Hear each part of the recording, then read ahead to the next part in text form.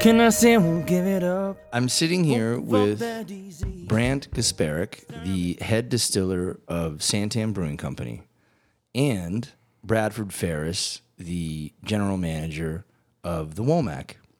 And we're here to talk about the awesome spirits that Santan is doing. We're going to talk about process.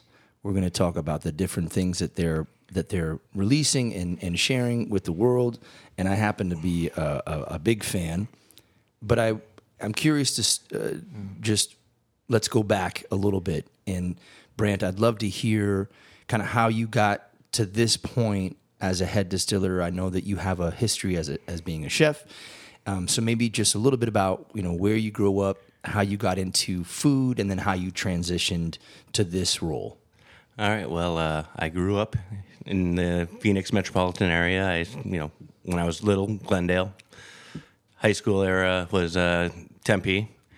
That's where I met the owner of Santan Brewing Company. Anthony Canikia was back when I was just out of high school.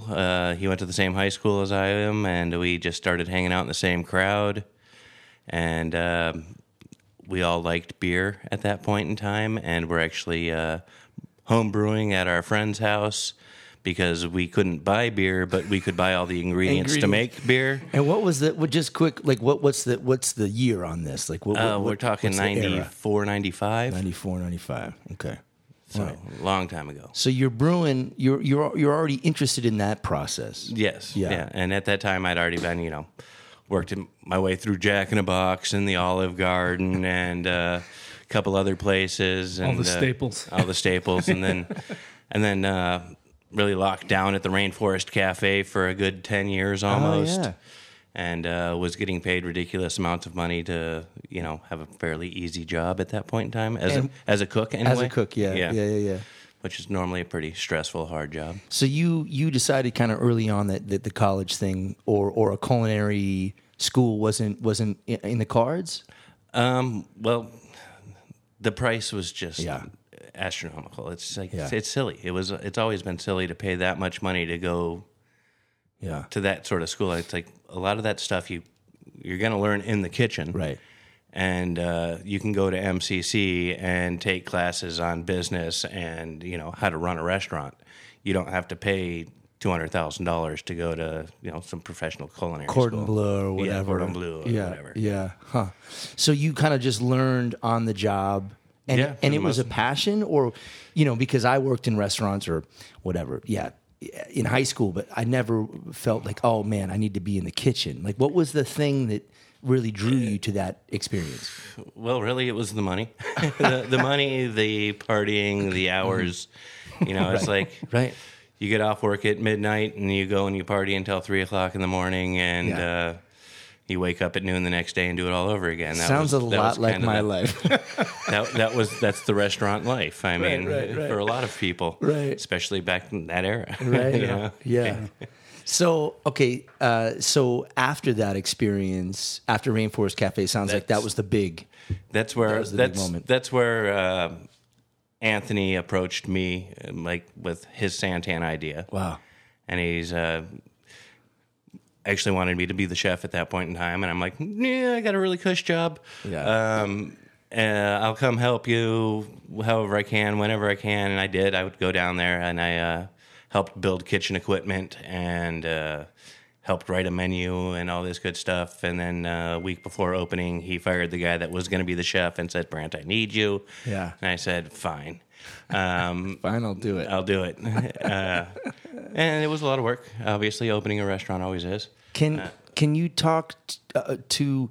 Okay, so I moved here in 2003. So what year is this? 2007, we opened Santan. You opened Santan. Yes. So I remember coming to this area, and really it was Four Peaks or nothing, right? Yeah. There wasn't a lot of other local breweries happening. No, unfortunately, I lived across the street from Four Peaks while Anthony was the brewer at Four Peaks. I see. Yeah. So that was 5 years before we opened Santan. And I feel like I heard kind of just throughout the years that a lot of the Santan employees did kind of get some on the ground experience through Four Peaks. Is that true?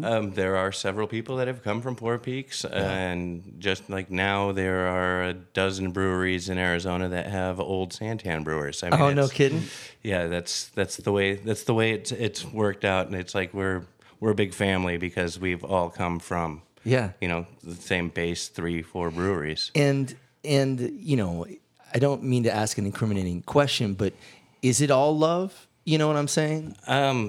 For the most part, yeah. Yeah. I mean, Yeah. there's definitely the competition on the shelves. I mean, Yeah. we don't Right. want to try and take each other's spots. We're always, looking to take Coors' spots Right. and Budweiser's spots. And, Yeah. we want to take a little piece out of the big guy. We're not trying to Right. beat on each other so much, Right. but the competition's still there. Yeah. And so this is, you said 2007. Yes, Santan that's when we- starts That's with the brew pub, brew in, pub in downtown downtown Chandler. Chandler. Yeah. Which is awesome. I've played music there a number of times. I've had a bunch of beers there a number of times. It's a great spot, always fun, always great beers, and now we have these great spirits. When did you move from in the kitchen to distilling? Well, I had a little hiatus from Arizona and Santan, where I actually went up to Seattle for a while to actually try and do more fine dining, chef work, and whatnot. Was there for about 6 years, and ended up coming back south because all my family's here, and that's when I went to a Strong Beer festival and was talking to Anthony, and he asked me what I was doing, and I'm like, well, right now I'm kind of on a little sabbatical. Yeah. And I'm planning on moving to San Diego to get another chef job. He's like, you don't sound very excited about that. And I'm like, well, it's kitchen work, and it's the kitchen I'm looking at's a really big kitchen. So I wasn't super excited about it at that time. Like it kind of lost its luster for me a little bit. I'm getting older. The partying wasn't so much part of my life anymore. Right. So I wasn't that excited about it. That's why I was kind of on this hiatus. I was looking at other opportunities, and he was like, "Well, how would you feel about learning how to distill with me?" And I was like, "Sounds like a great idea." Cool. I understand the basics of brewing. I understand the basics of flavors. Right. And it's like they pretty much go hand in hand. Yeah. So it's just like taking brewing to the next level. Did your culinary experience inform your brewing or distilling experience? In my noticing off flavors, off smells, yeah, I would say so. Yeah, Okay. Like you just know when something doesn't smell right because you've smelt it enough times. It's, Yeah, you learn to smell things that aren't smelling right. You Yeah, know? I mean, exactly. it's an alert, it's a red flag, and you should be checking out why that's the case. So he's Yeah. clearly not going to be able to ignore that. That's Right. just his spidey senses going. Well, right. Right. You're just looking for flaws. I mean, that's Yeah, how you are in the culinary world too. It's like, what is wrong with this dish? Oh, there's a pinch too much freaking rosemary in there, and it just ruins the whole thing. Yeah. Bradford, hit me. Origin story. Go. Origin story. Grew up in Chicago. Started bartending in 1989 on Russian Division. Shout out. Yeah, shout out. Are they still around?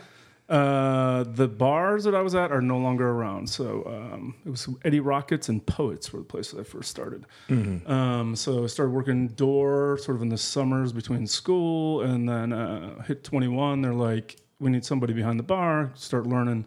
So I was learning on the fly. It was very high volume, high pace, clubby kind of stuff. And what part of Chicago are these spots? This is downtown. Russian Division is very much the tourist area of Got you. Chicago. It's they used to block off the streets, and I don't know if was the movie about last night. Mothers was on that street, so it just had a lot of activity. But yeah, so then I kept bartending. I kept just enjoying it, and then I kind of moved sort of up the ladder, sort of doing more local stuff than restaurants. Then eventually, went to Europe and did some there. Then made the move to California. So I went to moved to Oakland and San Francisco because I really wanted to up the wine game. And so yeah, I went sort of fine dining route there. And then while I was there, the sort of cocktail renaissance begins to take off in the early aughts. It's sort of New York and San Francisco, a little bit of Chicago sprinkled in there. All these bartenders talking about this newfound literature and history, and all these bartenders start to take this keen interest in like natural flavors and making your own bitters and your own infusions. It wasn't so much about what do you call them, the flavor codes or the synthetics for the flavors that they wanted. They wanted to go away from that. They wanted to kind of get back to like natural ingredients in your cocktails. And they had found all these old recipe books from the 1800s and pre-Prohibition. So it all starts to come back. And I remember when it first flashed on my radar. I was doing the wine thing and fine dining, and someone said, we're going to go out. Like, Brant said, we all go out after work. And one of my colleagues said, no, I'm going home to make some bitters. And I said, what do you mean you're going home to make bitters? Like, who the does hell that? makes bitters? Yeah, like... I know people. right? Yeah, it's like we all do now. But it was just, it's sort of the light bulb went on there. I was like, something's sort of going on here, so... Can I pause for a second? Do you think that that kind of cocktail spirits revitalization did that coincide with the kind of microbrew boom, or was it a little bit delayed? Right, because I would put like, obviously growing up in Massachusetts, you had Sam Adams, you had Harpoon. You had some beers out of Vermont that were starting to kill. It wasn't until I came out here, 2003, I got hip to like Stone and Rogue and a lot of the great breweries out of Colorado. It sounds like that spirit game kind of came into its own a little bit later than that. Are those two things related, do you think, or what was the reason why they weren't related?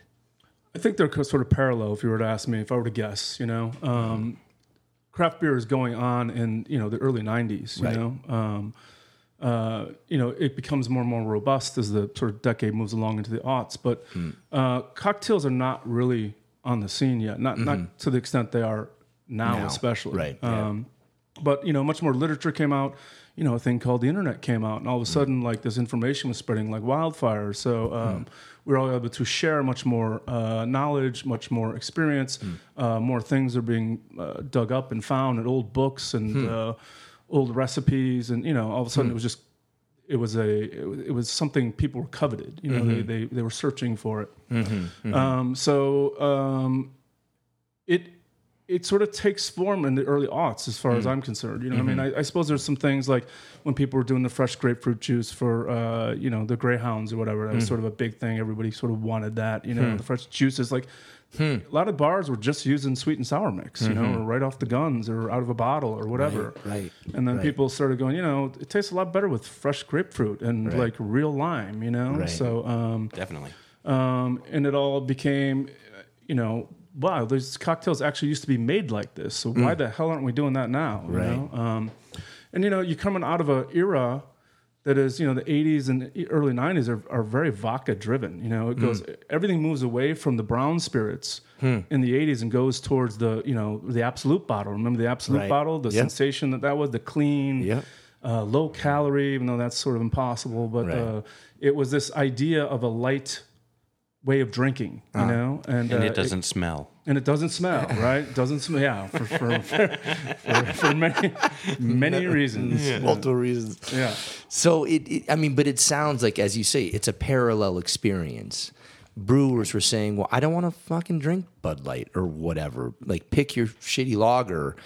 They didn't want to drink, necessarily pick your big brown spirits, like the whatever, the beams and the jacks. Like, we can fine tune this and make it a little bit more of an elevated experience. Yeah, I certainly think there's the consciousness becomes aware. Like, I want a better product, a more artisanal product, or something where I know where it's coming from, if you think about it, it can all go with like organic food and your farm. I was just gonna say, farm to table. Yeah, farm to that table. Whole thing. Like, people had a yearning to get back to, your neighbor experience. You know, I go to my butcher, I go Right. to my baker, I go to my farm, and I get my local goods there. You know, my fruit, my you know, tomatoes and vegetables or whatever. So I think that has a lot to do with it. That sort of desire and yearning amongst the public was already starting to take motion, and it sort of was going in all directions at that time. You glossed over some time in Europe, and I need to know what we're talking about. What we're talking about? Well, you said you spent some time in Europe doing some stuff, and that you glossed over this experience. I just want to know a little bit more about that particular experience. Well, it was a good time to go. I, you know, took German in school, so it was a good time to do it. I had a little bit of a combo job, you know, school opportunity, so I took This that. college. Okay. But also was able to do some bar work over there as well. So, you know, learning about German beer in that process and you know, Belgian beer was wonderful. You know, and at the time it was like we weren't really able to learn that over here Right. as much. You know, you really had to be there. Well, and we didn't really have any access to it over here. Yeah, not a lot for sure. Certainly the education. You know. Right. You'd get a couple German beer like Beck's, you know, or whatever, Heineken, you know, and you're like, oh, this is exotic. Until you go over there and you realize every town has their own beer. Sure. And they're all slamming. Right. You know? very, very regional, right? So then you see in the States start to move Right. much more regional, much more local, much Right. more, you know, provincial. You know, Right. it's like I want my beer to be from Fort Collins because I live in Fort Collins and this is my brewery, and I can walk down there and get a growler full. You Right. know, I don't have to wonder how long it's been on the truck or how much heat it's absorbed or what kind of condition it's going to be in. Right. I mean, you even saw some of the, remember the Coors Light had a can that told you it was fresh and all that. If, you know, if the like mountains are blue or whatever, Yeah. it's Right. cold enough to drink. exactly. You know, the it's just fuck? like, well, you know, lagers can't handle heat. You know, Right. it ruins them. So, you know, a lot of that stuff was gimmicky. When I could just go and know that this batch of brew was Right. brewed today, brewed you know this week or whatever. And brewed right here. Right. And the pipe goes here and it, you know, and then it comes into my glass. Like it's that local. Although you could kind of get that experience in Mexico in the 90s when you'd go down to the Absolutely. Dos Equis plant and get bottles right out of the plant, and then you'd take the bottles back, get half the money you paid for the case back. It was In the deposit or something? Yeah, you No like shit. it was like $6 for a case. You bring the bottles back, you get $3 back. Like it was ridiculously cheap good. back then. That's just good. And- That's just good business. And you know. it's those are real German lagers that they're making Right. down there. Like that's good German lager. Yeah. Yeah. And building a you know a connection with your community and you know your guests and your customers. So yeah, if you're going to reward me with that, I'm probably going to do that. Exactly. It's like now, Corona, Dos Equis, they were all the Mexican breweries down there. They're all like little regional. They started out the same way that the German breweries did. Yeah. And they're all just good, fine lagers. And now you find yourself in San Francisco. What year is this now, roughly? When I moved to San Francisco, 1999, 98. Yeah. And started to work in hospitality management of the Ritz, right? Yep. So that came about 15 years later, but Okay. that was my last gig before I moved here. Was at the Ritz Carlton. So I ran the bars at the Ritz Carlton. That was my first hotel experience. So it was kind of it was unique. It was good. It was a great challenge. And I think if COVID hadn't kind of come in and altered the trajectory, maybe that would be different. But it was a good time for us to sort of, with Ali and my wife's situation, making a move. And I went to school out here, so that's where I came to school out of college or out of high school. So it was like if we're going to leave the Bay, I would just assume leave California. And so Arizona was on my radar as being a can-do spot. So and it's worked out fantastic so far. And that's a year and a half maybe, or Yep, 2021 I came, beginning of 21. Nice. So that's when I met all you crazy. Yeah. Well, sorry about Yeah, that. Sorry, you stumbled into the wrong crowd. I knew that early. That's why I belonged. That's when you knew you fit. Yeah. Brant, let's talk about what we have on this table here. And what should we start with? Maybe, you know what? Maybe we should Well, I'll pause it, and we'll. Are we? Huh? Well, what do you want to start with? Well, I've got a glass of single malt right now. Oh yeah, that's what you want to start with. Right? Sure. I mean, Okay. I don't, Single malts is there. All right. Let me just let me get some of that. I'm gonna let it all right tonight. All right, y'all.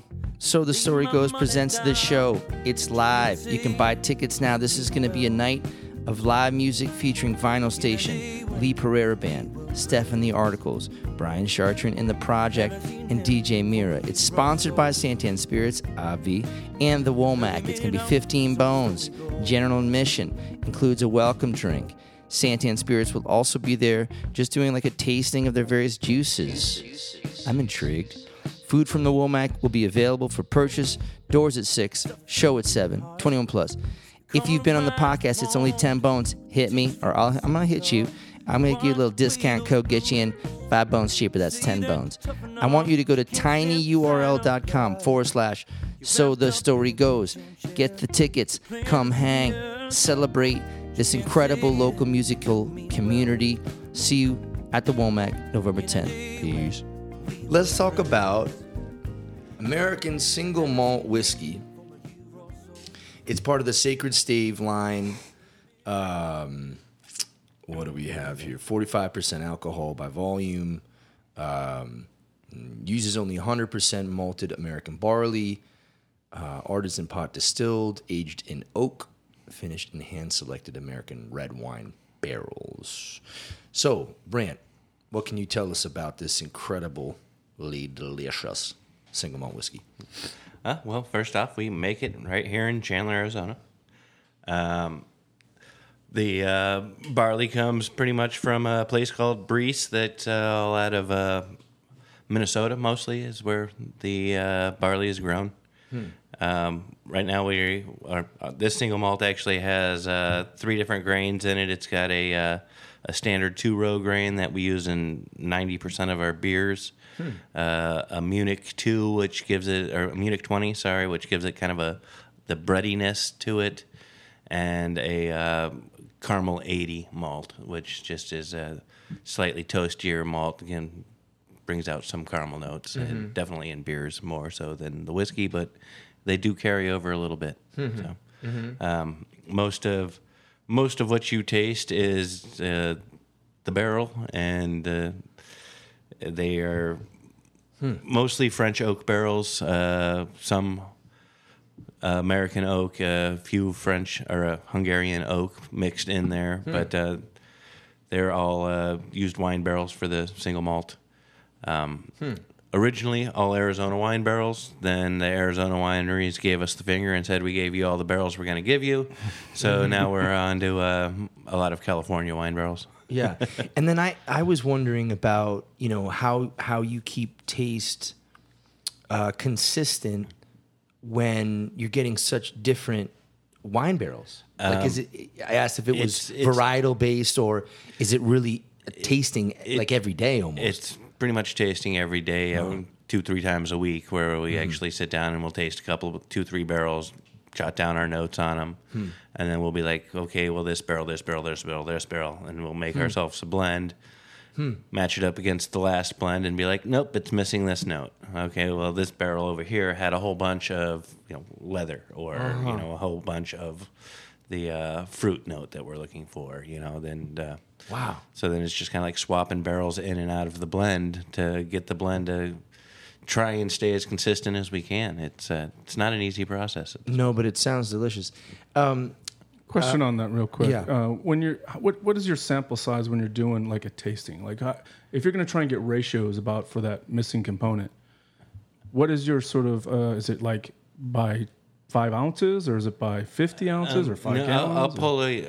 I'll pour a standard pour, a 1 ounce pour into a Glencairn, and let it sit and open. Drip a little water into it, let it open up some more.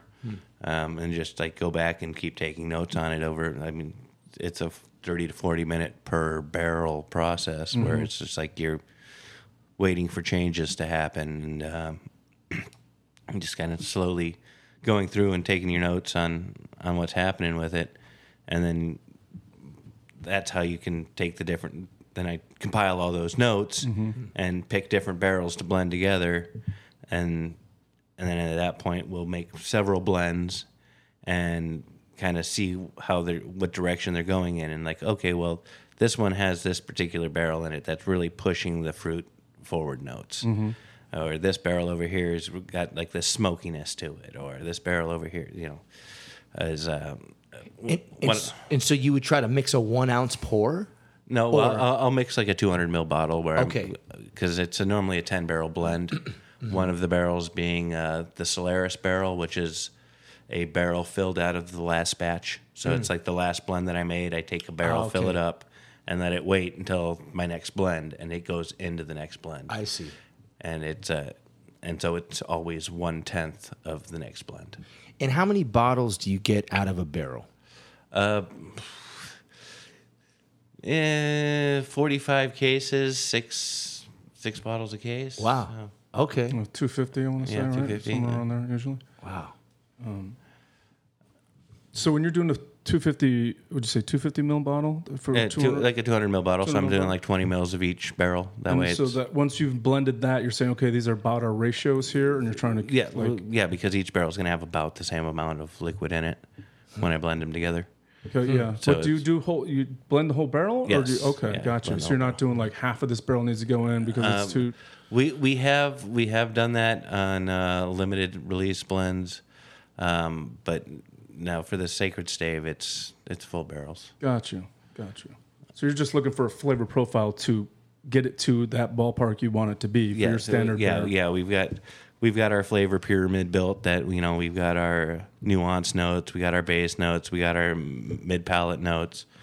So when we spoke just before we came on air here, I asked you about that standard barrel taste, and you told me it was batch 115 is your. Right now, that's the one we're kind of basing on. It was very well balanced, like with the savory and fruit notes and the sweetness that it has to it. So it was really, really well balanced, and it did well at the New York World Wine and Spirit Competition. Winning Best in Show. Wow. So Congrats. yeah, I mean Yeah, that congrats. was all whiskey category. So I mean that's including Scotch. That's Wow. including all bourbons, and that was Damn. whiskey category. Best in Show. Wow. What year was this? So, 2019. 19. Yeah, and then COVID hit, and they didn't have it in 20 or 21, and No, we're back coming up. now, on now it, huh? we're back in it. Yeah. Can you, Brent, walk me through when you taste it, describe what you're tasting and the kind of sensory things that you're experiencing, the taste and this is the nose that We've got like an almond butter, like marzipan note that I get on a lot of them. There's a definite like musty leather note to it. A little bit of the background of cinnamon. We call it baking spice on our panels. Okay. Like an allspice, or is that different than baking spice? Well, it's baking spice is kind of like a blend of nutmeg, cinnamon. Got you. Anise. Anise, yeah. I get Clove. a chocolate hit. Am I out of my mind? There's definitely a little bit of cocoa in there. Yeah. Some batch 17 that's the one we're drinking now. It actually has more of that chocolatey cocoa note. Batch 16 had a little bit more of that fruit note. And what was the magic? Juju of 115? You think? Just the balance of it. I don't think it was too sweet or too savory. Like it was just nicely balanced Yeah. throughout. It hit all of the notes, but kind of like they melded together just the right way. That's pretty killing. Yeah, it's got that back end sweetness. Yep. I even get a touch of smoke in it. I mean, not like a Scotch, but it still has some earthy even. Yeah, I think some of that comes out of the C80 malt because it's toasted. It's a toasted malt. Got you. So you get a little bit of that toastiness out of it. And can you speak again, just briefly about the whole? Can we call it even single malt? Like, can we talk about that whole situation? So And right the now, can of worms are open. yeah, right. 4 hours later. Fast forward. You can, but it's not a technically recognized category by the TTB For the U.S. for the For United US. States. Right. Yeah. Right. So how did you get this approved? Or are we like going super rogue right now? No, there are a lot of American single malts out there, Mm-hmm. and the TTB has decided over the last decade that the bill has been introduced, so we're going to let it happen. Do you know bill hasn't when? been passed yet, Right, but right. the bill was introduced a long time ago to get single malt as a recognized category. So they've been just letting us produce it. Yeah. And I think that's actually part of their. This is how we get it passed. Is there has to be enough of it made in America to call it an interesting. American style. So it's you know, it's like champagne, let's say, right? Up until now or previously, single malt could only come from Ireland or Scotland. Yeah. Okay. And now we're trying to say, well, we're making it too. Why can't, as a separate designation of whiskey, why can't we have one? Yeah. Well, I mean, they already did that in Japan. They already did that. Oh, really? In India, they've done that in a lot of countries around the world. Okay. You know, our Congress moves a little slow. Wow. Every No shit? now and then. No kidding? Whoa. So Wow. I think we would have been much closer to it, or even had it not been the self-imposed prohibition of 1919. Yeah.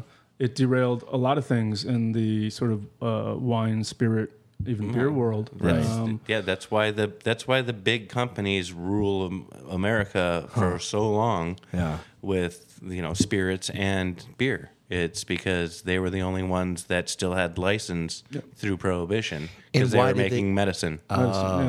Interesting. The few exceptions and loopholes were medicinal. So I think Beer there were was 5. medicinal? Beer could some of it was, right. I'm really not sure on that one. I know spirits were, Spirits were for sure. but yeah, beer.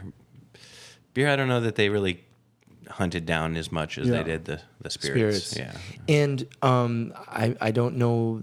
I don't want to sound like a moron, but I'm assuming that the Anheuser-Busch's were already operating prior to 1919.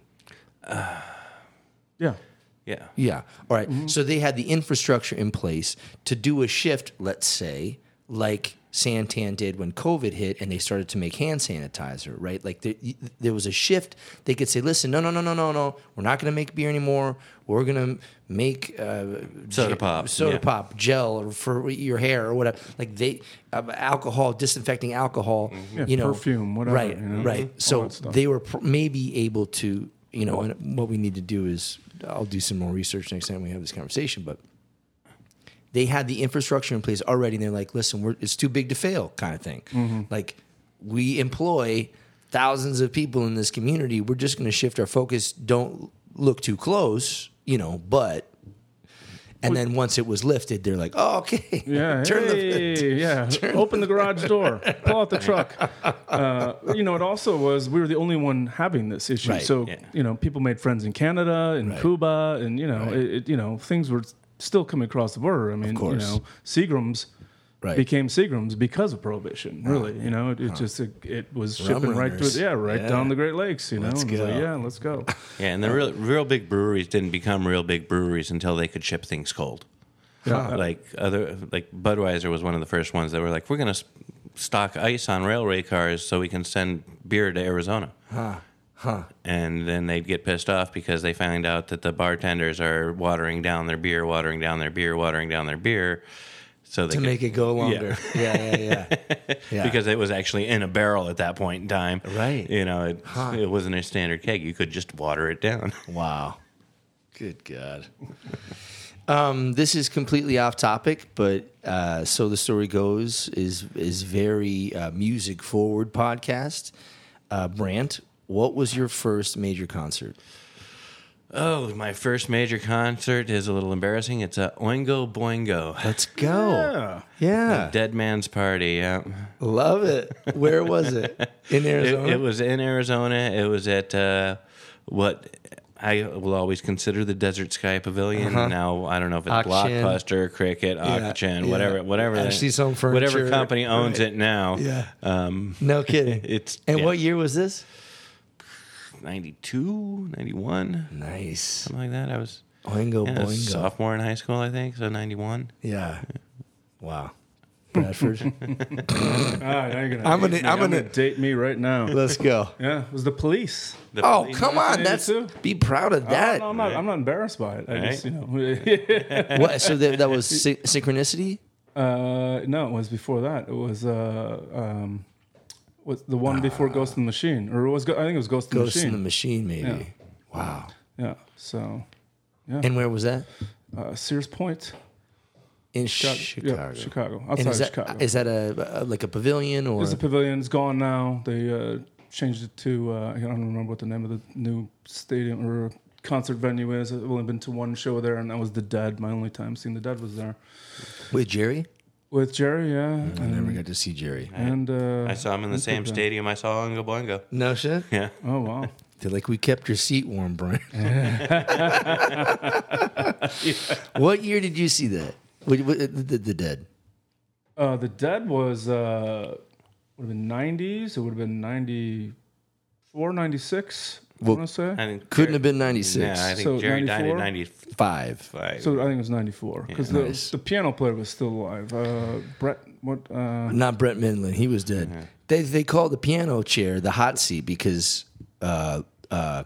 Pigpen died. Brett Midland died. Godshow died. Did you see him with That's Just the Way It Is? Doodle-day, doodle-day, doodle-day. Oh, what's that guy's name? Just the way it is. Some things never change. Because he was on it for a minute, kind of towards the end. Come on. We're gonna take a break, and I'm gonna. Just And the I'm way gonna it, Biggie? no, Strong no. Puffy Combs? What are you talking yeah, about? it was Tupac on yeah, keys. Yeah. When did you see The Dead? I believe it was 93, 94. Yeah. Yeah. Summer. On the maybe same tour, even. So the last Possible, show, yeah. It was one of his last tours, I believe. I mean, yeah. the keyboard player had just passed right after that show. That's what I remember about it. Whoever was playing keys, Then it must have been Godshow because I don't think it was. I thought it was Pigpen or no, Brett. Pigpen was the first one. First one? Okay. Brett Midland was the second one. Or no, I'm fucking this up. Godshow, because Donna and homie there, Godshow, they were the couple that was playing. Brent Midland, my Brett favorite, Midland. That's who it was. my wasn't it? favorite. Yeah, I mean, but that's like I think that's like late '80s. This would have been early 90s. Okay, 92, we're gonna have to do a 94. ton of research. Yeah, I'm gonna have to go back. We're and look for throwing my ticket that I dates threw away. around. Yeah. We're throwing details around. No one's confirming anything. Jesus. Let's take a break. all right. And what's the next one? We can do the bourbon or the rye. I'll let you pick your poison. Oh my! Oh my! Standing in line, marking time, waiting for the welfare dime. 'Cause they can't buy a job. The man in the silk suit hurries by as he catches the poor old lady's eyes. Just for fun, he says, get a job. That's just the way it is. Some things will never change. That's just the way it is. It's the Sacred Stave bourbon. All right, 90 proof, 45% alcohol. Okay.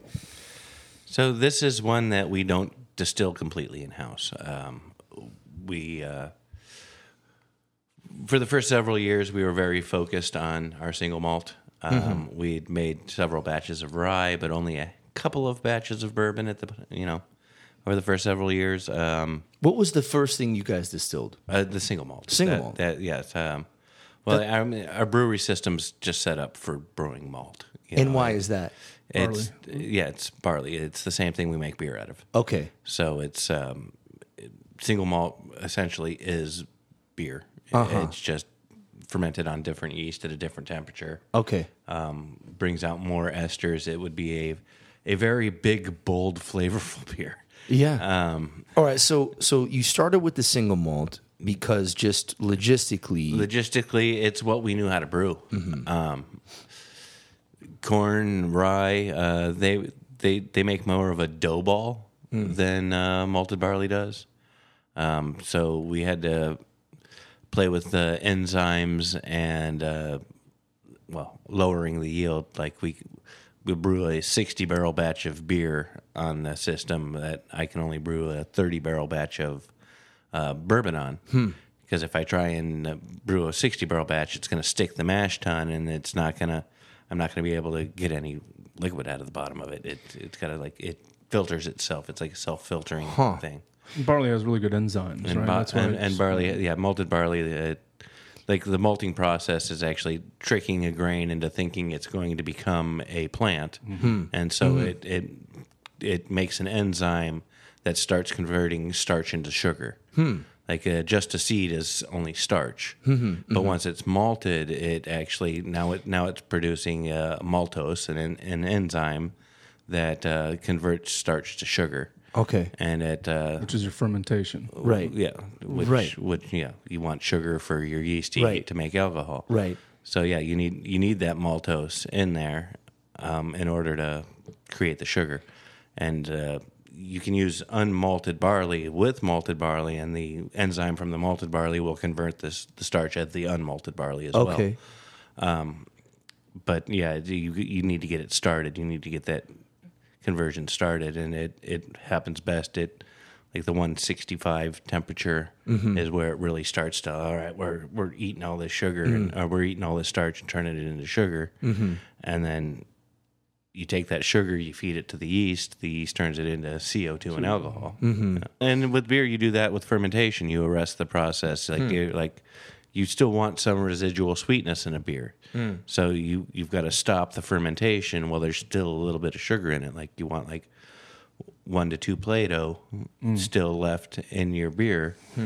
Otherwise, it's just going to be really dry and higher alcohol and just like what not is as a palatable. Play-Doh? What is it? Percent sugar. Okay. Essentially. Got you. Like 1 Play-Doh would essentially be 1% sugar. Okay. You know, the thing I found interesting visiting your place, Brant, was that in your process, I don't know if this is where you go to the wort or what, but you guys have a centrifuge. Yes. On our brewery floor. Yeah, exactly. Which I had not seen before, and I don't know if that's a common thing, but I had not seen that before. You want to go take us through that a little bit? Why you guys did that? The centrifuge is strictly for the beers. We don't use it for the whiskeys. But it's a filtration process.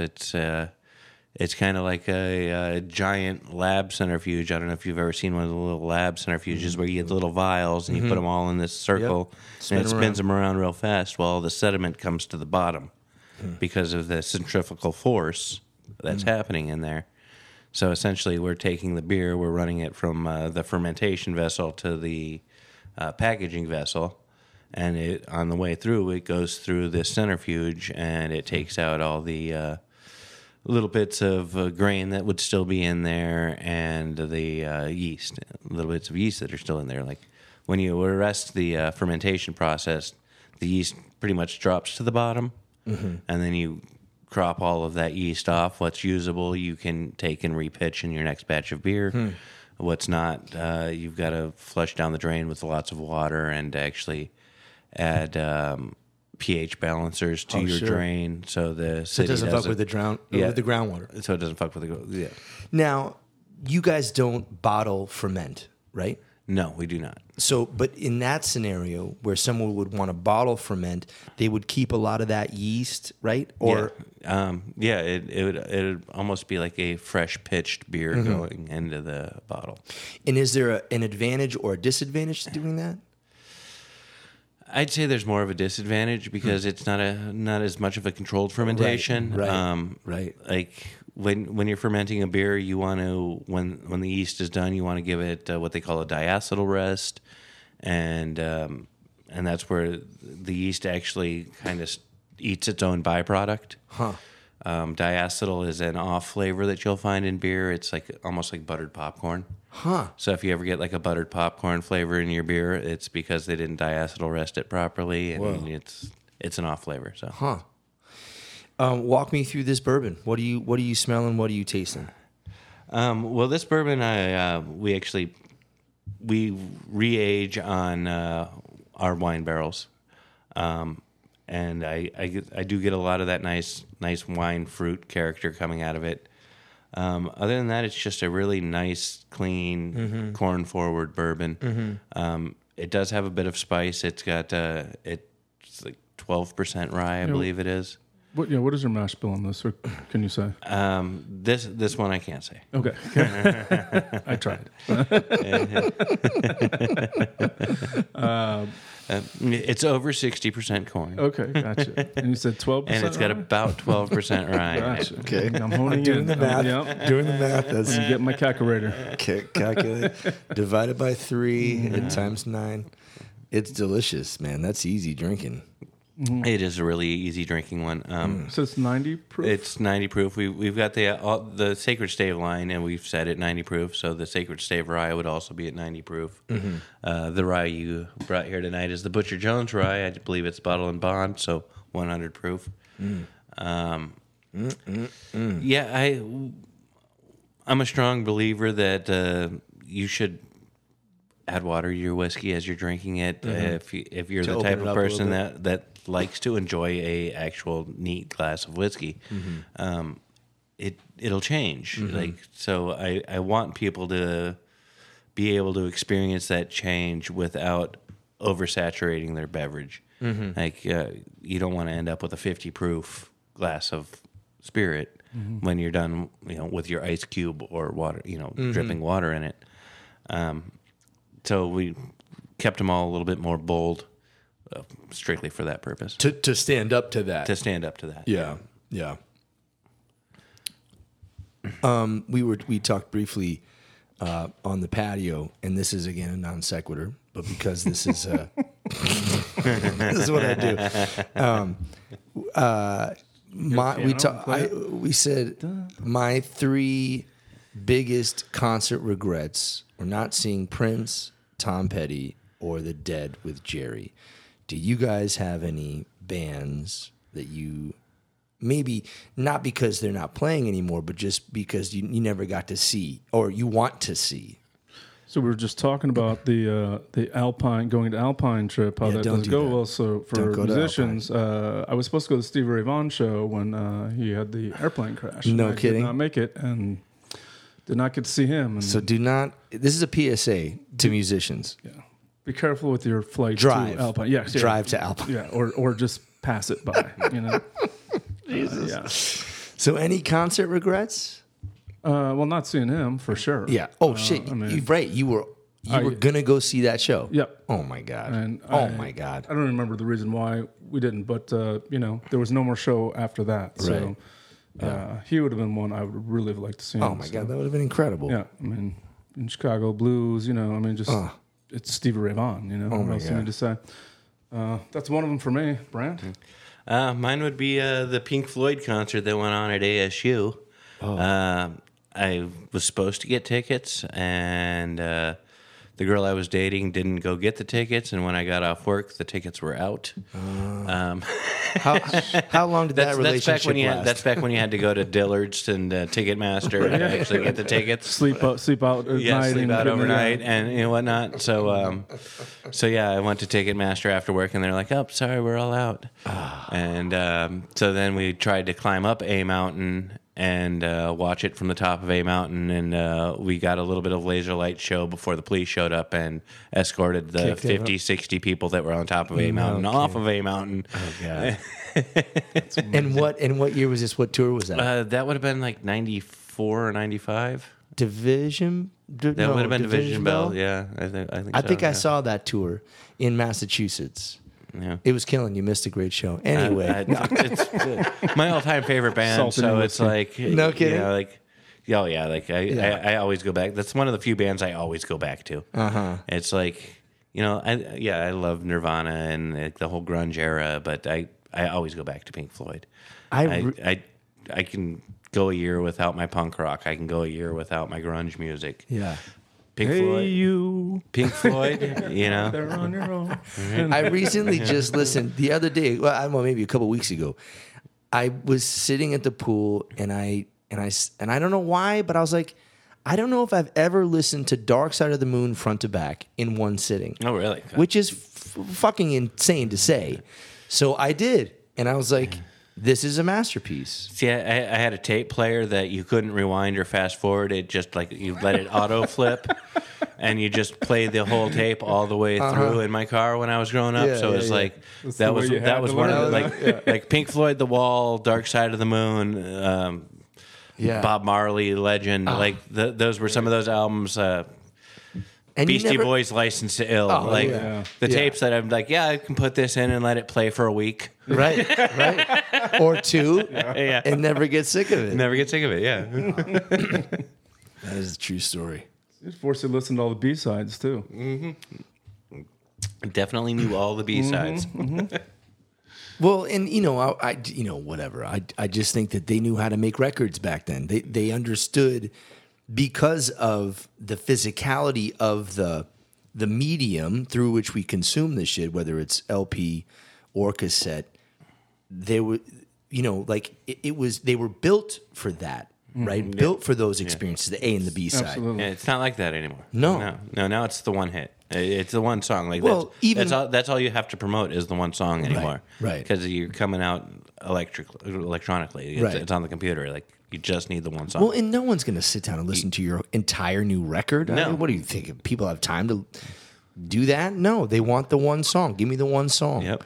And even CDs, you don't have that experience of actually having to flip the cassette or Drop the needle. or change the Yep. flip the LP or whatever, flip the vinyl. No, you just had the skip, Right, right, the skip and the rewind. Like right. I mean, the early CD days, I remember my girlfriend driving me crazy because she wanted to play Skip. the same fucking song over and over again. Like as soon as it ended, repeat. That's why they made Repeat. cassette singles, which are the devil. All right, I'm going to destroy your fucking sweater. I'm going to burn that sweater. And that CD with it. All this shit's gonna burn in a minute. I don't know what happened to your Weezer CD, honey. But you just might find it don't know. near your sweater. Or by the fireplace. But that was a great record, though. It was a That great was record. a great record. It was a good, That was great yeah. record. But I mean, you can only listen to the sweater song so many fucking times in a row. My favorite was the "Say It Ain't So" from that record. Oh yeah, it's great. Say I mean, it so. it was a great record. Yeah. I mean, that's why I had the CD. Right, I didn't buy the CD because they sucked. Right. Right. I still enjoy Weezer, just in moderation. Right. In case you missed it, y'all, So the Story Goes presents the show November 10th. That's a Thursday at the Womack, 7th Street in Bethany home. It's one of my favorite spots. Live music, booze, food. tinyurl.com/So the Story Goes. Get all the information, get tickets. If you've been on the pod, I'm going to send you a discount code, babies. Let's see. Let's hang. What made you guys decide to do double maturation for your bourbon with wine barrels? Well, bourbon's so restricted as just a category. I mean, it's got to be 51% corn. It's got to be aged on new char American oak. And I feel bourbons are very similar from top to bottom. It's a way to stand out. Like if by cask finishing, it gives it a little something different that most people don't really expect from a bourbon, but they're not going to be put off by it. Mm-hmm. Like the average bourbon drinker is going to be like, yeah, that's good bourbon. It's got a little something different. I can't put my finger on it, but I really like it. But so that's kind of what we were looking for with it. Nice. Because we see a lot of that now in the market in itself with whiskey in general, right? Whether it's Madeira barrels or port barrels or sherry or, and not just bourbon, but like There's everyone's a lot working more on it. blending going on out there too. Yeah, for sure. So that's cool that you guys. So what was the process like for that? Was it just you getting together and saying we need to do this, or was it you saying no, this is the way I want to do it, or? A little bit of both. Like we wanted to be distinct in that way. Like I said at the beginning, we were really focused on the Arizona wine barrel. Like we wanted to be very Arizona focused. unfortunately, the Arizona wineries only make so much wine, Right. And so they only want to give away so many barrels every year. But don't they have to like or No, they'll reuse barrels time and time again. Okay. It's, yeah. Huh. It's like they give us the barrels that they don't want anymore. Essentially, I see. Yeah. And some wineries actually want older used barrels because it gives off less barrel flavor. So yes. you're going to get less tannin, less oaky characteristics. yeah. You know. And a lot of times that's why they give them away is because they're too oaky. it gets oakier over time? No, it just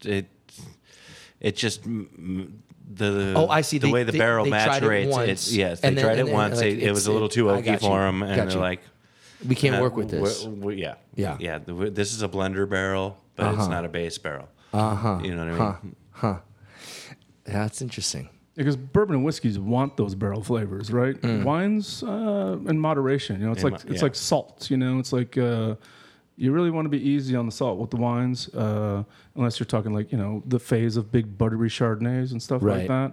that. People wanted more oak flavor for that, but that is not the trend now. And I think for red wine specifically, they want a little bit less barrel. They want the characteristics of the varietal to really sort of shine. Yeah, Or the blend, right? yeah. Right. Yeah. I remember going to Jack Daniel's and coming up on a room, and there was about 6 or 8 people in there, all tasting the different barrels and blends and what have you. Yep. Sort of rating them Yeah. to standards. And I just remember going, I want that fucking job. Like, just to sit around, taste whiskey, taste notes. It's harder than it looks. I get it. Having Like you get burnt out really quick. Like you get Fatigue. through 4 or 5 glasses of whiskey, and you're like, all right, now they just all smell exactly the same. They all just smell like whiskey, taste like whiskey. It's like I've been spitting the whole time, but Right. I'm already got a buzz. Yeah. You know, And my tongue is numb. and my tongue is numb. And I can't smell anything. Yeah, my nose hairs are burned out. Yeah. Sounds like a good Saturday night to me. So it's Saturday day. That's even better. At least that's when I saw him doing it. So I was looking for the application right away. But so to my point, then I guess you guys must have more than one taster. Do you have a panel of tasters? How do you guys go through that process? It's mostly me rounding up people and being like, "Hey, taste You this. have my number, right? Fill this out." You have Bradford's number. Mine speed dial, Brent. I have a select 8 people that I hunt down and like, okay, hey, when can you do a tasting for me? And because I actually understand what they're saying when they're saying it. Like not everybody picks up like the same flavor profile, the same notes. Like they'll describe it differently. Like okay, I understand when you say almonds and you say marzipan, you're kind of talking about the Same same, shit. thing, Right. You know what I mean? So it's Which is similar. it's just kind of I've got to know my tasting panel Sure. and what they're perceiving, which isn't always easy. It's like I'm trying to interpret a foreign language sometimes. Sure. But yeah, it's definitely helpful for me, and seeing all these different like reactions to the same barrel. And then does the buck stop with you, like when you're like, or is that also a consortium decision or a consensus amongst? It pretty much stops with me. I mean, Anthony, the owner, can throw his veto in. Sure. Yeah. I don't like this. yeah. I Is don't he a like part this. of? Is he a part of the tasting panel? He is when he can be. Yeah. I mean, he's a busy man. Yeah. Got a couple things to do. He's got a couple things to do, a company to run, and whatnot. Yeah, whatever.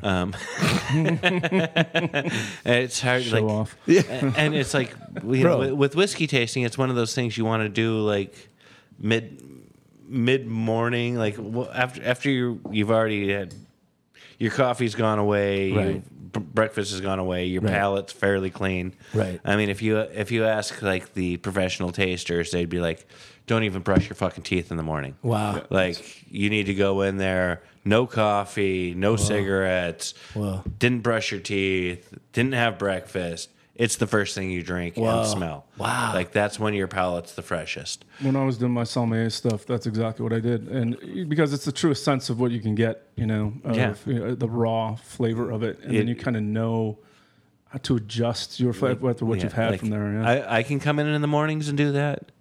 the owner of the business can't come in the mornings and do that. Like he can't be like, all right, I'm going to start my day with 5 glasses of whiskey, and then I'm going to go to this meeting with the bank.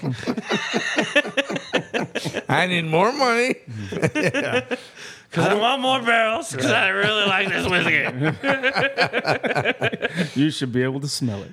What? I didn't realize that you did some sommelier training. Yeah. What level did you get to?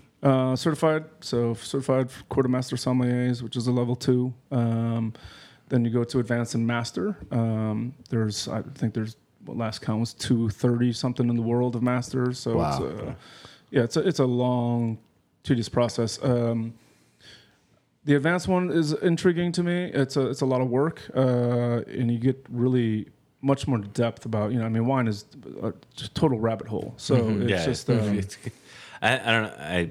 It's over my head. Like when you talk about these sommeliers, I don't get it. It's so in depth. From varietal to how they produce it, to the soils, to the weather for the year, to how they pick the grapes, what they it goes on and on and on, and it goes through like geography and history and region and laws, and each law is different, and it's intense. But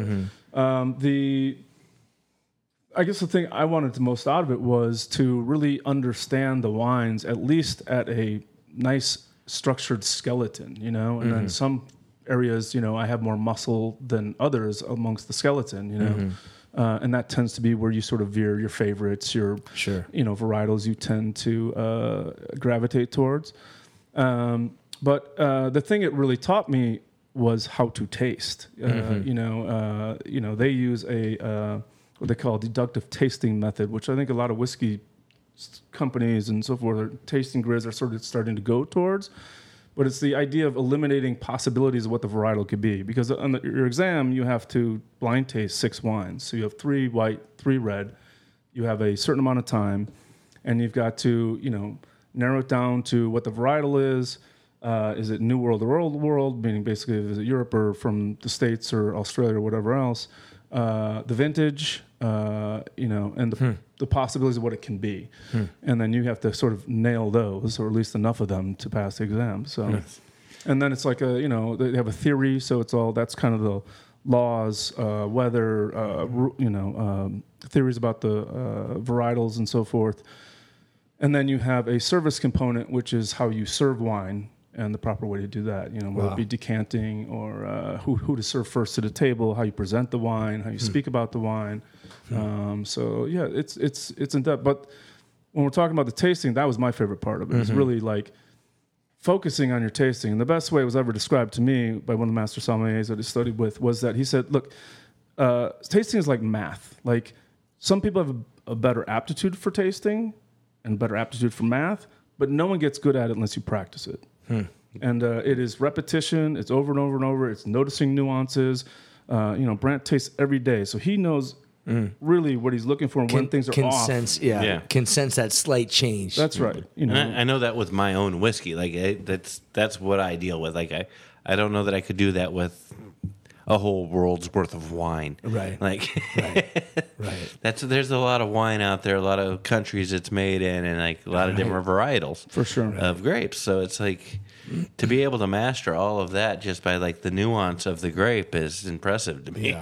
Yeah. That's taste buds on a whole nother level, right? Yeah, I mean, it really is. Sort of. I think it's practice. I think it's like if you practice your math and you can good enough at problem solving math and you learn all your formulas and you keep going, then calculus gets easier, or maybe you don't want to do algebra anymore, It's sort of like, again, when we talked about don't brush your teeth or don't drink coffee, like for 5 months I would have vials of wine in the refrigerator or out ready to taste to see if I could do them, but always without that because I wanted to have a baseline, calibrate, have a baseline, exactly. So, and when you're like doing like looking for varietals, is there like a specific sense that you're like, okay, this is this varietal, like it's got this certain spice to it, this certain nose to it? Yes, for sure. and they're molecular compounds, basically. So, so I started learning about what pyrazines are and, terpenes and things like this. And so, like a Riesling, a good German Riesling, will smell like Band-Aids or Vaseline or petrol, they say, which is a similar compound. Kind of like Scotch. Yeah, exactly. So you'll get those smells and then those flavors you're looking for. And then you have to determine whether it's from Rheingau or Mosel or, Alto Adige or whatever. And those characteristics, you learn what those traits are. And you only do that by practice. That's what I say about the math. Right. You have to taste those over and over and over again. Yeah. To be like, wow, this is definitely For your feels like palate an to Alto Adige thing. Yeah. know the formula. Yeah, exactly. It's got to know the X times Y plus. Yep. Yeah. Right. Yep. I mean, we like to say one of the things for like determining an Old World wine to a New World wine is that the New World wines, and this is just a general statement, by the way, but one of the characteristics tends to be that New World wines are more fruit forward, and Old World wines are a little more nuanced with the adjunct flavors. What we call them. I memorize them as the fachos, so the florals, spices, herbs, and others. So those things that like kind of characteristic are more at the front in your flavor and your smell. That's sort of things that you learn along the way that you can deduce what this wine probably is. Just to get back to this bourbon real quick, I wonder as a cocktail master, like where do you see this fitting in your bar, and what cocktail would you make with this? The bourbon, Sacred Stave Arizona bourbon whiskey. The bourbon, I would probably go a paper plane right off the bat. I don't know, it just sort of speaks to me, a little paper plane action. What is that? It's a classic. It's Aperol, lemon, bourbon. I'm missing something. My brain's not fully working, but the whiskey is. Thank God something is. Yeah, and No Nino, Amaro. It's got that like nice sweetness to it, so it lends to that. That cocktail has like these sweet and sour components with the Amaro that has a, No Nino is kind of a rich sort of raisiny Amaro. I feel like this will dovetail nicely into that. I would start with sort of classics and go out from there, unless a particular flavor sort of hits me and I say, okay, I should run down this route of lemongrass or chamomile or whatever it is, Right. or marzipan, for example. Right. I made a cocktail once, I think you'll like this, that said, never call me marzipan. I like it. You like it? Yeah. We'll have to try it. We will. Yeah, absolutely. Marzipan became an infatuation of mine for a while. And do you remember the movie Stripes? Oh, God. Yeah. Nobody calls me Psycho. Right. The name's Francis Sawyer, but everybody calls me Psycho. So everybody calls me Psycho. So that's where the nobody calls me Marzipan. That's where that came from. If you touch my stuff, I will fucking kill you. I will kill you. Lighten up, Francis. One of my favorite all time. Sergeant Hulka. He's the big toe. Thursday, November 10th at the Womack, tinyurl.com/so the story goes. And man, everything you guys are doing is just you're just crushing it. And I'm so thankful that you guys are here doing what you do, because I mean, no one else in Arizona is doing it. Yeah, like right now, I'm halfway between really hoping things blow up and really afraid things blow up, because I've got way too many products to like. Yeah. Oh, okay. Now I've got to make this much of everything. Like, I mean, is your facility scalable? I mean, that's a huge fucking thing. Yeah, it is a huge fucking thing. Like we can produce a lot more than we do. Oh, really? We're just getting in fries and Total Wine and like all the staples around town. Yeah. So it's like now the single malt's starting to move better. The vodkas are starting to move a little better. You have gins. We've got gins. We make our own Amaro. We make our cocktails own bitters. in a can. Yeah, I've got multiple different flavored vodkas. Yeah, we got Summer Splash or the Sun Splash. We got the Sun Splash. Holy vodka moly. seltzers. Those are killing, by the way. We got a ginger punk. Whiskey ginger, which is actually made with the aged single malt. Killing. And then just constantly like trying to throw new products out there, because we've got a cask club where people actually get a case of booze twice a year. we need to be part of Try the and keep cast it mostly whiskey orientated. But it's like I can't. I can only make so many different types of whiskey. Right. And I don't know that they want a bottle of the same 4 whiskeys every time with 2 of something else's. Right. I kind of feel like that's cheating them. So I would I'm like, enjoy that. Okay, well this time I'm going to develop a rum. Okay, Yeah, this right. time I'm going to develop a like a honey whiskey or a just a special blend whiskey just for the Cask Club. You guys doing any single barrels at this time or not? Yet, or? We've done several single barrels. They don't move very fast because we don't really have an outlet for them. Like if you can't fill every Fry's in the Valley, that Fry's don't want it. If you can't fill every Total Wine in the Valley, Total Wine doesn't want it. We did do a single barrel release for Total Wine 4 years ago. Like it was really really nice. Cask number 21. It's really nice rye single malt blend actually that I barrel aged and it turned out delightful. I was very disappointed when they're like, "We want this barrel." And I'm like, "No, I want that barrel." Fight you for it. But Yeah. but yeah, we've done a few, but we don't have a lot of markets to move them in. As you can hit the all the individual little liquor stores, Right. and be like, "Hey, do you want to buy a case?" But it's a hard sell. Yeah. On something they've never had before. They have no freaking clue what it is. And how do you price it even? I mean, because it's so limited, and you don't want to price yourself out of it. Well, we're going with fair pricing right now. Yeah. We want to make our small cut. Yeah. The distributors want to make their small cut. Sure. The grocery store wants to make their small cut. Yeah. So I mean, at the end of the day, you end up with a $29 bottle of single malt. But that's Totally what worth it's it. worth. We're not gouging here. This costs $29. Yeah. I buy this all day. I buy a case right now, Brant. Let's go. It's good juice, homie. So I mean, the Sacred Stave single malt is an average 3-year-old barrel. Yeah. We don't have an age statement on it. We can't because it's not a recognized Right. TTB product. Right. Like with our Butcher Jones rye and our Jacob Waltz bourbon, we call out, "Hey, this is a 4-year-old whiskey." We're also doing a 4-year-old single malt that we're currently developing a name on because the name we had was cease and desisted. Yeah. But well, Brian Chartrand is happens. taken, homie. Yeah. You know what I mean? Sorry. There's just so many names out there. You got to just throw one at the Right. at the Mine's wall for and sale. see if it's already got an R next to it. I would- How listen. about this name? Nope, it's got an R next to it. How about this name? Nope, it's got an R next to it. Registered trademarks. So this is the Butcher Jones Arizona Straight Rye Whiskey, 100 proof, Bottle and bond. bottled and bond, yeah. 4 years. So can you take us through bottle and bond real quick, Brent? Yeah. Like this is kind of important. So bottled and bond essentially in America means that it is brewed, distilled, barrel aged, all in the same bonded facility. For bourbon rye, it has to be 4 years old. It has to be aged in single-use new char oak barrels. Doesn't designate char level.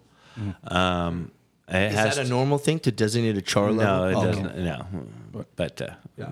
they could. Yeah, it is a thing. Yeah. Don't tempt them. The TTB will, another reason to find people. Right. I like alligators. Give me the gator char. Yeah, it's got to be Gator Char if it's a Louisiana bourbon. Right. But, the But big no, thing they about- don't do that yet. Big thing about bottle and bond is you have to have that approval, that stamp from the government. Right? Yes, Like you have to be a bonded warehouse Yes, facility. I have to be a bonded warehouse facility. It has to be brewed, distilled in the same season. So it's not like I can't take something that I distilled 2 or 6 years ago and blend it with something I distilled 4 years ago. Interesting. It has to be like that season. It has to be where my palate. It's meant to be like a a stamp on where the distiller's palate is right now. This is like this. It's like a judgment of the head distiller. Is a Bottle and Bond. It's like It sounds this completely is his flavor profile at this point in time. Doesn't that sound completely arbitrary and subjective? It is. Okay. Okay. Again, another thing that sort of spawned out of Prohibition or just before. It's just like people were doing all this moonshine, and Right. people were having trouble seeing. Well, drinking it, Well, so. people stopped trusting distillers. That's right. Because it became a money boon, basically. Right. And I think E.H. Taylor, one of the big bourbon people, stepped in, and you had government connections. Said, we need to know that our distillery is doing it the right way, and that it is, it's like an FDA thing. Right. Like, this is safe, Right. and it's been. Stamped, and we know where the grain has come from. We know that we've watched it the entire time. Like, this is not rubbing alcohol you're drinking. This Right. is like, Got you. legitimate bourbon. So Yeah, and then all the big boys, of course, started stepping in and be like, "Oh, well, bourbon should only be made in Bourbon County, or bourbon should, Right. Right. they wanted their own, like, you can only make AOC, basically, right? Only Jack Daniels can make Jack Daniels is essentially what everybody was trying to say. Is like, no, we're the only bourbon, we're the only Tennessee whiskey, we're the only Right. So they were trying to make themselves distinguished in a lot of ways. Is that charcoal filtering? Is that complete bullshit? I say no. No, It's a real thing? Yeah, it is a real thing. Okay. If you ever, Jack Daniels is supposed to release for retail a White Dog pre-charcoal filtered and post-charcoal filtered, and I've been there and tasted them both, and it's noticeable. Really? Like, yeah. And the thing about Tennessee whiskey is, like, what is Tennessee whiskey? They like to say it's bourbon plus one, and the plus one is charcoal filtered. That's what makes it a Tennessee whiskey by law. And for Jack Daniel's case, they make their own charcoal and they filter it through these charcoal pans. And do you know how? Well, they've got a lot of single-use barrels that they have to dispose of. Right. So they char those barrels. and they just use the pallets too. Yeah, they just, and the they pallets, just and- cook yeah. them down to charcoal, and then it's just wood. just wood. They make them charcoal. Wow. And then they put them all over these pans, and they drip the whiskey over, and it filters through. And it basically, we've asked them why is it and all this stuff, and the only sort of thing it sort of removes this oil and this sort of this esters that like exist in a White Dog before it goes to barrel, and so the flavor is definitely noticeably changed. Whether you like that or not is something completely different. Right. Right. Jack Daniel's yeast is very banana-y, so if you like that, you're going Right. to love it. But if you Right. don't, it's not going to matter what the charcoal filter does, Right. Right. No, see, we really like the oily character of our whiskey. Like it gives like great legs in the glass. It lingers on the palate. Like Yeah. I like the oiliness of a whiskey. Like I don't want a charcoal filtered whiskey. I like an oily whiskey. Yeah, those fatty esters are where the flavor is to me. Not that there's several Tennessee whiskeys that I like, but also harder to keep a consistent product. For sure. So I think that's part of the reason they do it. Like, Jack Daniels, Jim Beam, Makes more they consistent. own their own forests. They own their own cooperages. They get the same exact toast, exact same barrel every freaking time. So it's like their product consistencies pretty Through the spot roof. on. Yeah. Absolutely. Yeah. Like I can't hit that sort of consistency. That would be And dialed in mass level. Yeah, That's like I'm not anywhere near that level.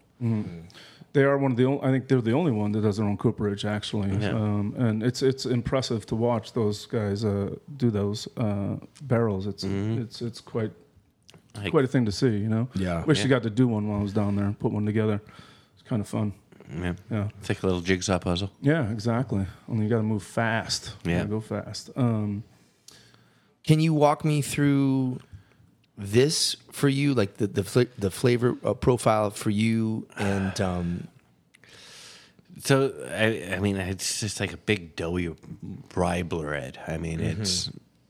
It's got nice rye spice to it. Lot of vanillin coming out of the oak. that's what I was getting.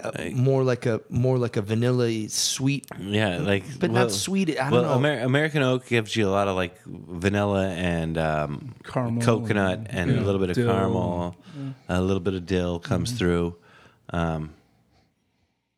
and you still get that musty like old book, which is one of my favorite things about whiskey is I love that musty old book. You I know? do. Well, and it's funny that you say that because I love that in wine. If I can Yeah, find that I do same too. thing in wine, I do that's too. the wine Like, that I that's want. a good cab for me. Right. Yeah.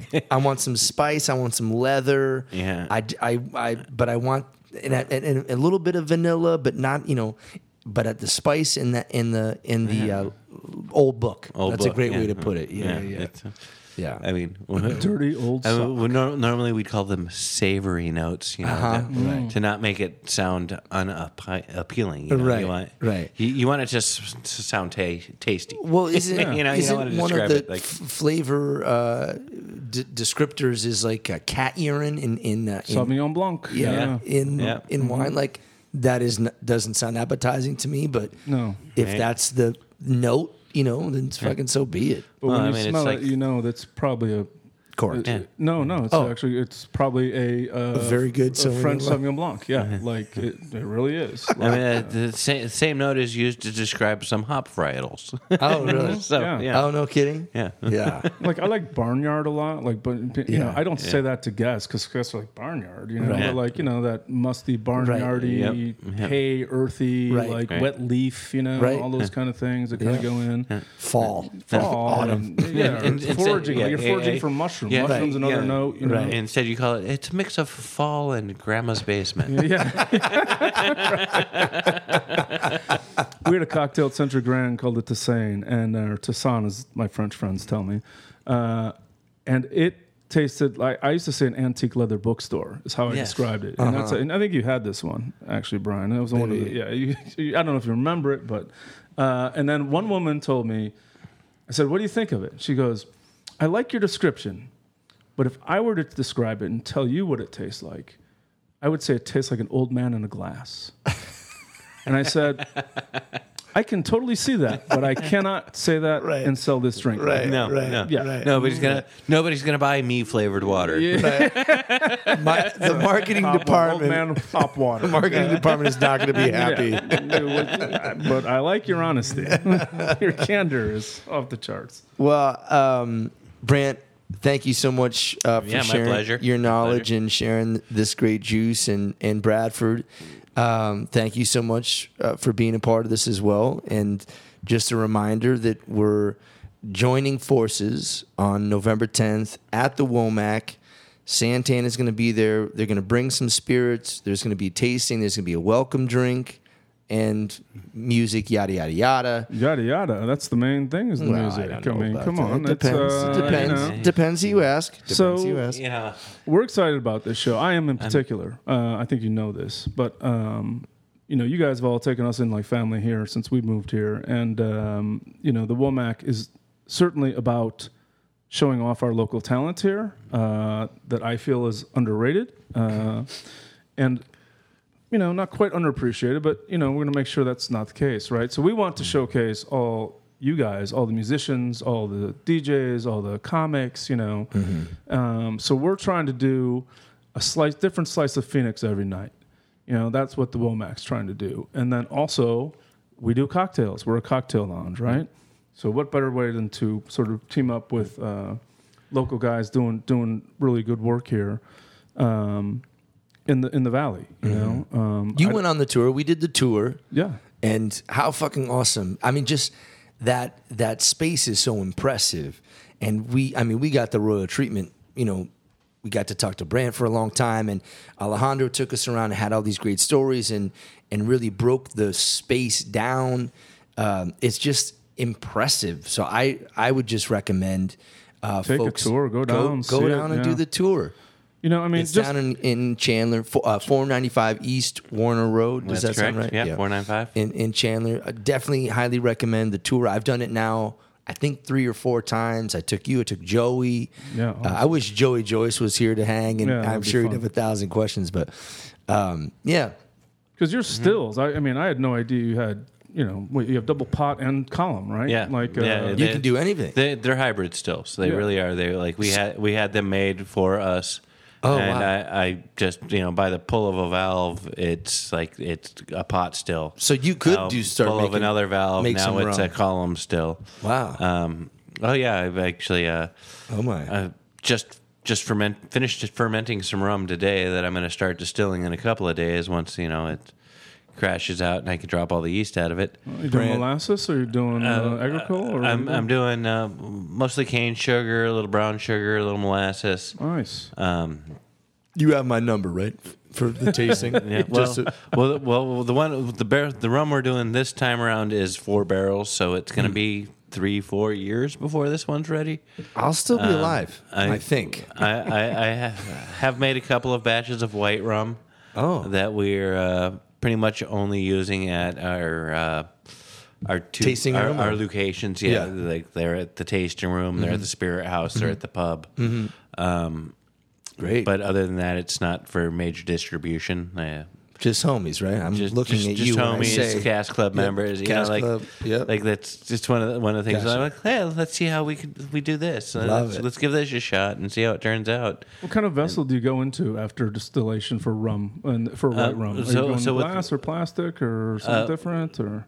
So it's glass. It's going to be a glass bottle. Oh, but okay. Do you take it to rest in something first or no?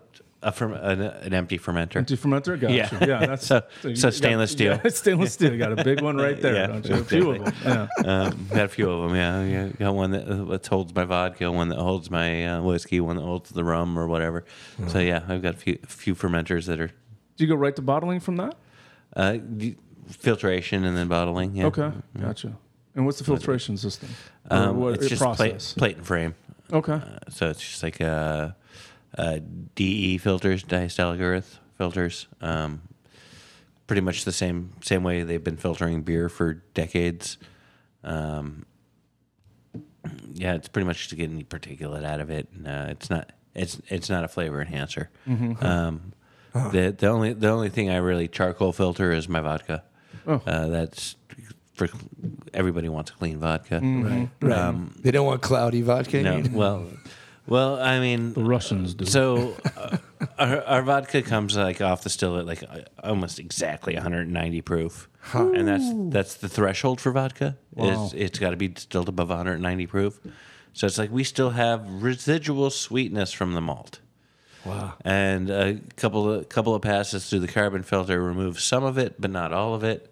So, we've actually had a little bit of backlash. I'm like, oh my God, your vodka has a little bit of flavor to it. But I taste it. But I taste it. It's good. It's just a little hint of malty sweetness. What's wrong with that? I mean, it's what it's made out of. It wasn't made out of a flavorless potato. Right. I have a problem. I can taste your vodka. Yeah, it is made out of malted barley. So a little bit of that flavor carries over. And, every time you redistill it, you lose, like a good 10% of off the top. You're like, okay, well, that's still in the still, and I've got the spirit over here, and it'll clean it up a little bit more. But I'm just like I'm losing volume. I don't have the continuous column still Absolute has, right? Where it's like we're pulling molecules that are pure ethanol off the fucking stuff. That's essentially what they're doing. They can separate it at that level on their continuous column stills, and just like pump, and their mash continuously, and it's just pumping vodka out the other side. Jesus. Like, no, I've got to actually distill this 3 times before I have my distilled product. I got to do 2 different low wines run and then a column run to actually purify this vodka to where I can get it to go up to 190 proof. Wow! Because otherwise it's just there's too many fatty acids and other congeners in there that are gonna weigh it out, and I'm not gonna get enough out of it. So I've got to multiple time distill it to get it to where I want it to be. Is that your range? 3-4 times, or so right now I do 2 different low wine runs and then a stripping run. And the stripping runs through a 16 plate still, and essentially each plate is a separate distillation because it's a bubbler cap, so it's like it hits this cap, it either turns into water or it stays as vapor, and if it stays as vapor all the way to the top, where it says it has to be at exactly 172 degrees. Well, then it's ethanol. It's like so. That's about as pure as I can get it. Wow. if I did a third low wire run, I might be able to get it up to like 191. You know, it's like it's not worth it to me. Right, You know what I right. mean? It would still have a slight amount of residual flavor. It would still taste almost identical. Wow. Yeah. Right. But, you Well, know- that 1% difference you're saying. Yeah, You know, it's like what's yeah. I got to lose. Not worth it. I got to lose 10% of my product for a 1% difference. Right. No. It's No. yeah. It doesn't make sense for me to do it like that. Yeah. And that's just what my still is designed to do. Right. I don't have a 10-story tall still. It's still Hey. pretty tall. Something to Taller than Brian's. Some- Yeah, that sounds- it's only 2 stories tall. Yeah. It's not 10 stories tall. something to shoot for. Brant, thank you so much. Appreciate you, Brad. Thank you, Chef. Appreciate it. Yeah, what a pleasure. Thank you, Mr. Bradford. Chartrand. Yes, sir. Long time coming. Yep. Thank you guys very much for your time. See you November 10th at the Womack. Santan Brewing Distilling is going to be there.